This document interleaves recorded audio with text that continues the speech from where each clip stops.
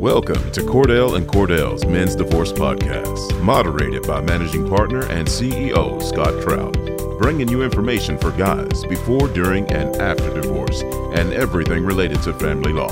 This podcast is not to be taken as legal advice, and no attorney-client relationship is established.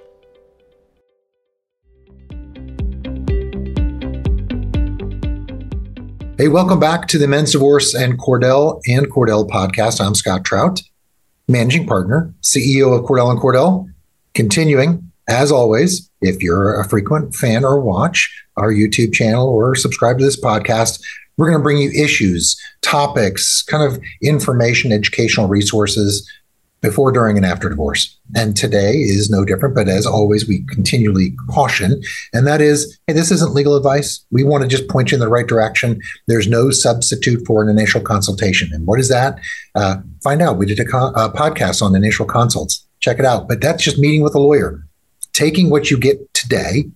Some questions. We're here with our guest from Oklahoma City, Victoria. Welcome to the podcast. Hello.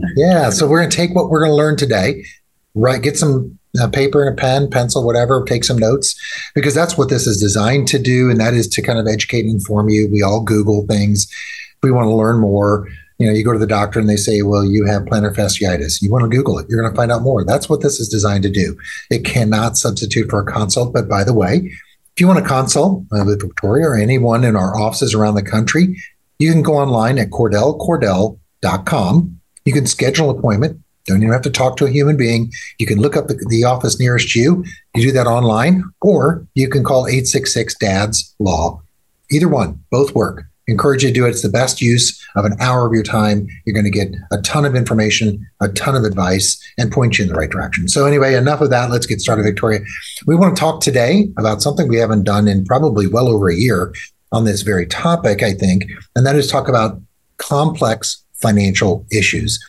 So a lot of you listening may be thinking, well, I don't have a very complex case, or I don't have complex, financial issues. It's a lot like estate planning. People think about estate planning. They think, well, I have to have a lot to plan. Well, no, complex financial issues can mean a lot of things. And I think it can apply to a lot of people, if not everyone. So let's just break it down. Victoria, tell us what constitutes complex financial issues in divorce. Yeah. So I would say any assets that are tough to value, fluctuate in value, and are otherwise non-traditional. Another indicator of complex issues would be substantial debts to service and or divide. And I think, with the times they are, how they are at this present moment, and with sometimes we think there's an oncoming recession, I think that's one of the biggest that we're seeing over here in Oklahoma is, what is substantial debts? And so all of those things, it's critical to know that, if you have an asset that's tough to value and maybe you don't even know, but it's good to have that consult with that attorney that can identify and kind of spot, okay, this is a complex financial issue.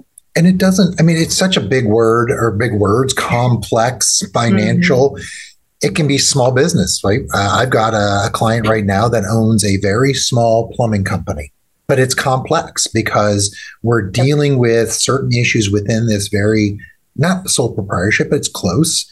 And that constitutes that. Just any business could potentially be a complex financial issue, right?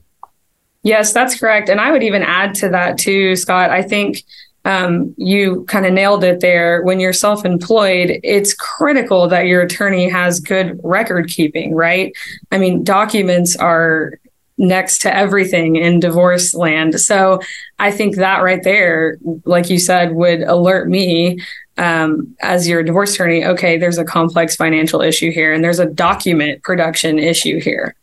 I think the challenge for a lot of small business owners, especially in divorce, is trying to tell them, look, we need to value your company.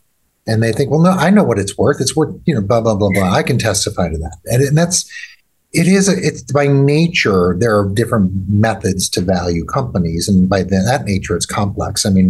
Everyone knows our IRS code is substantially complex, and it's overly complex. It's ridiculously complex.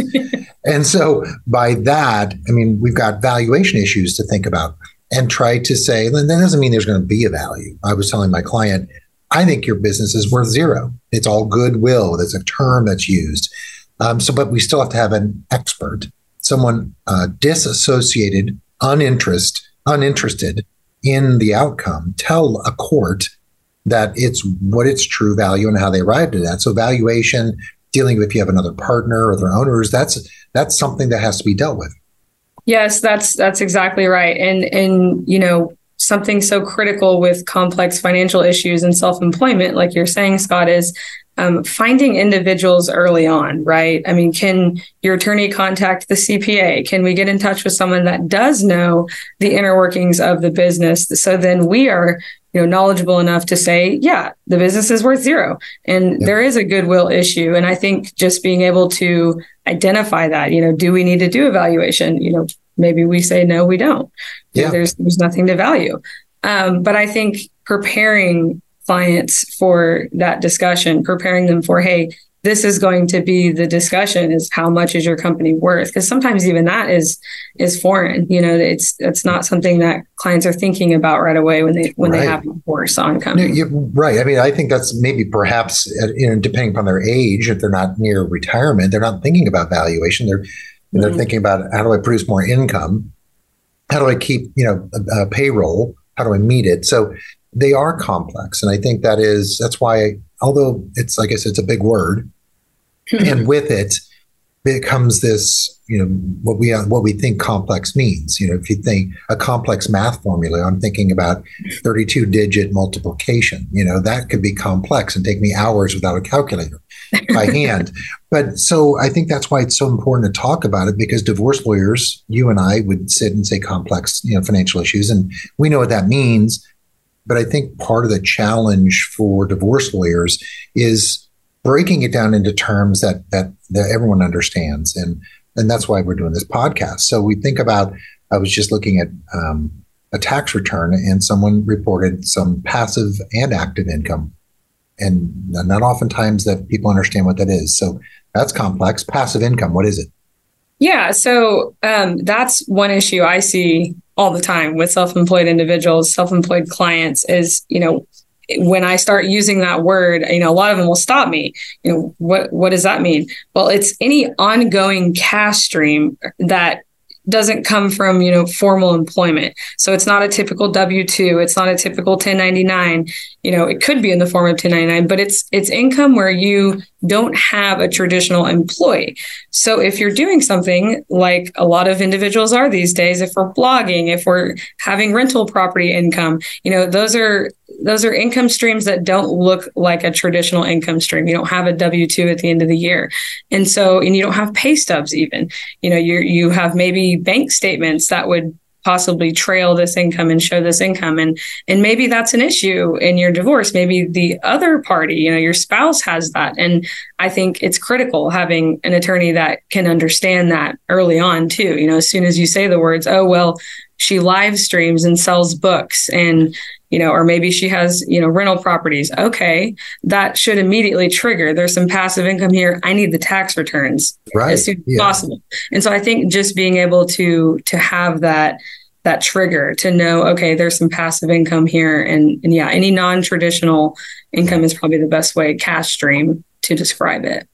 And really appropriate for Oklahoma is mineral rights. It could be, that is right. But I imagine you get a chance to deal with that more frequently than we would here in Missouri, and we have some, or it could be anywhere, Florida, right? So mineral rights, for those individuals that are familiar, what is that? Yeah, that's exactly right. So this would be land owned. And from what I've been able to discern from some of my Oklahoma clients is it's land that's possibly been passed, right? From generation to generation. Oh, my grandpa owned that for X years and we inherited it. I don't know. I received checks. And that's typically how the information comes. Well, clients are receiving payments for the mineral rights on that property, on that land. And maybe it's a parcel of land, right? So being able to identify, okay, there's possibly a company, maybe an LLC out there, you have to do some digging and research and review of documents to know who is the person I need to talk to right away. Okay, A, what are the mineral rights? B, what's the land? Get all the information on that. and then need to be able to have that discussion. How are we going to divide these? Yeah. So if this is an asset that, is marital, maybe it's not separate. How are we going to divide that? And I think that's critical to first see it, okay, there's some mineral rights here in your divorce, and then being able to advise your client accordingly to what's going to happen with those mineral rights, or if we even need to divide them, or if we can. So it goes so far as, coming back to the client I was talking about with a small business, retirement accounts. They also can be complex. And I'll give the example, and I'm curious to your thoughts. In my present case, there's an issue. It's a second marriage. So there's some what we call separate nature of this retirement account. But there may be some interest in the accumulated interest and dividends that have occurred during the marriage. And I was in the court or with the judge, and I was talking about how do we even value these interest and dividends, because there's gains, there's losses. Everyone knows in 2022, we had a 25+% market correction on pretty much every retirement account across the country. So you have to account for those losses, and that's complex. The judge is like, yeah, you're going to have an expert go in with every dividend, trace its gain and loss based upon its acquisition date. That's crazy. So IRAs, retirement accounts, that all goes for a complex financial asset, right? Yeah, that's exactly right. And I think that was a great anecdote, a good example of how it comes into play in the divorce. I mean, you typically find yourself in that situation with mineral rights. You've got, a pretty savvy attorney, the other side has a savvy attorney, and you're sitting there saying, how do we divide these mineral rights? And I think, and like you're saying, Scott, how do you divide these dividends? How do we even know, what is the value? What's the amount of dividends? So I think that right there is crucial, what you pointed on. I mean, getting in touch with someone, picking up the phone and getting in touch with someone that does know. I mean, who's managing those mineral rights? Who's managing, if it's the company, what is it? So I think that's critical. Complex financial issue for sure. So not just assets, but debts as well. Heavy tax debt. I've had a lot of clients come in. Restaurant issues where they acquired a restaurant, but also incurred a massive potential IRS debt that the IRS will ignore an allocation of that debt because it's joint and severable with a husband and wife or whatever it may be, or the partners. And that's a big issue, or credit card debt or capital gains or stock options. All of that is also to be considered as something that's fairly complex and needs the assistance of an expert, right? Yeah, that's exactly right, Scott. And I think, as we touched on earlier in this talk, self-employed individuals, I hate to say it, but typically I always go digging. Okay, let me see the tax returns for X years. And sometimes they look at me, what do you mean 10 years? I need to make sure I can protect you in the event that there is a tax debt out there that, we need to discover, we need to know about, and divide and try to divide, right? I mean, like you said, IRS loves to ignore divorce decrees. So no matter, how much protective language you put in there, IRS does not care. And so I think that's critical is identifying how much and how to protect. I mean, can we pay it off during the divorce?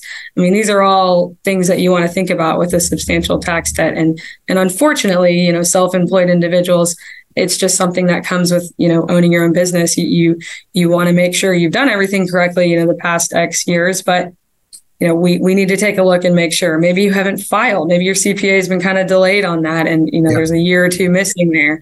That's critical to be able to see that and identify that. And yeah. So maintenance, spousal support used to be called alimony. Some states still refer to that. Is that something that would fall into this category?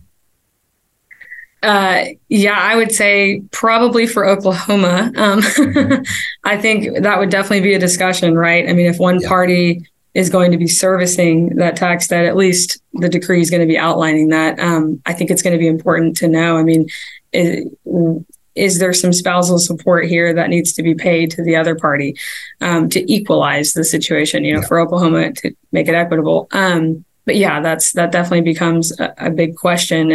And something, I thought about, Scott, was having individuals guide you, especially as a self-employed person. You're going to have complex financial issues in your divorce. It's just a natural, I would say it comes with being self-employed, right? And I think being able to have your attorney that can give you, okay, go see this person. Maybe they can provide us a valuation. Go see this person, a specialist that can tell us, what do we have here? I think connecting them with the right network of people is critical. Yeah. And early on too, can we prevent some things? Can we protect them early on?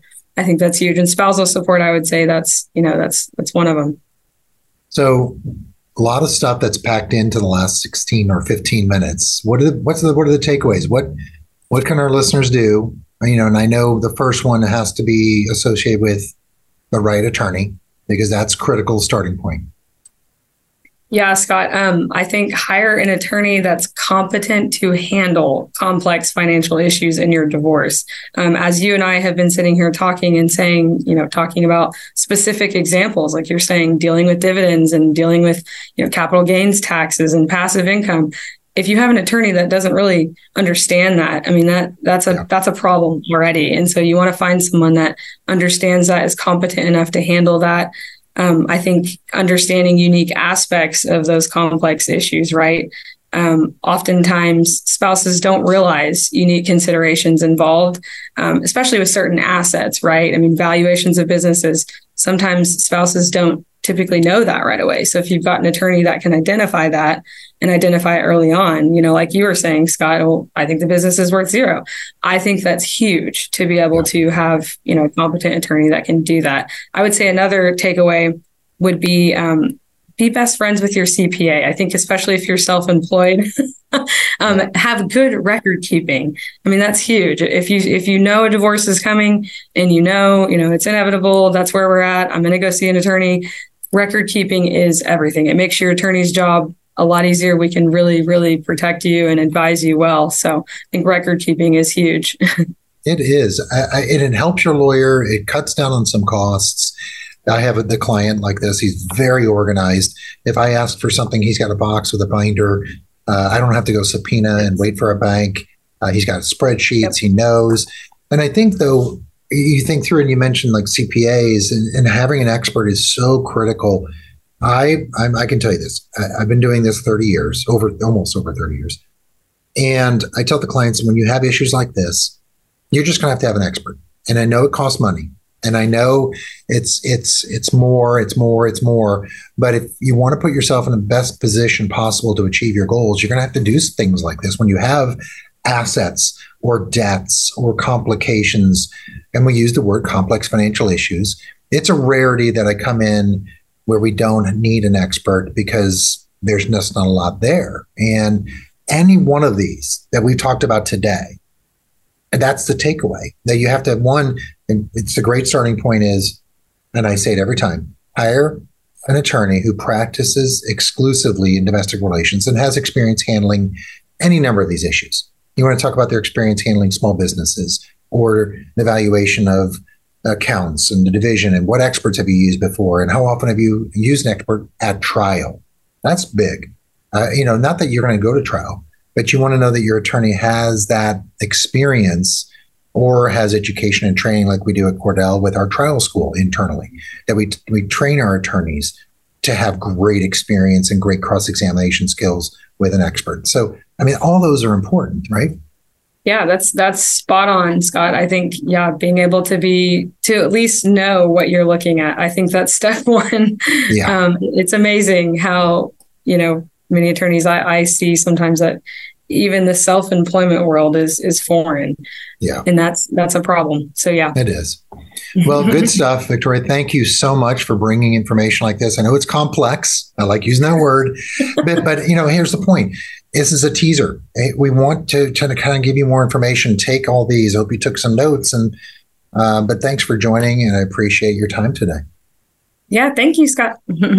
So take this. Let's take the next step. Get a consultation with an attorney that practices exclusively in family law, like we do around the country. We have an office near you, almost certain. There's very few states that we don't have an office. So you can do it by phone, video, in person. You can schedule it on the internet, or you can schedule it on the phone. We'll make it as easy and hopefully pain-free as possible, but do that. Schedule a consultation at cordell.com. Give us a call at 866-DADS-LAW, and then subscribe to the podcast. You'll be alerted every time great information gets dropped, more topics, something that'll just give you a learning opportunity. check out our upcoming town hall. You can go to social media, Facebook, go to our YouTube channel, go to our website, find out what is this virtual town hall. Well, it's an opportunity to log on, ask questions live of a panel of Cordell and Cordell attorneys for 30 minutes. You'll get answers right then, right there. We'd love to see. It's free. You just sign up, boom, show up, 30 minutes. So make sure to subscribe. Looking forward to the next podcast. Hope you schedule that consultation. Check us out on the web. Until next time, have a great week.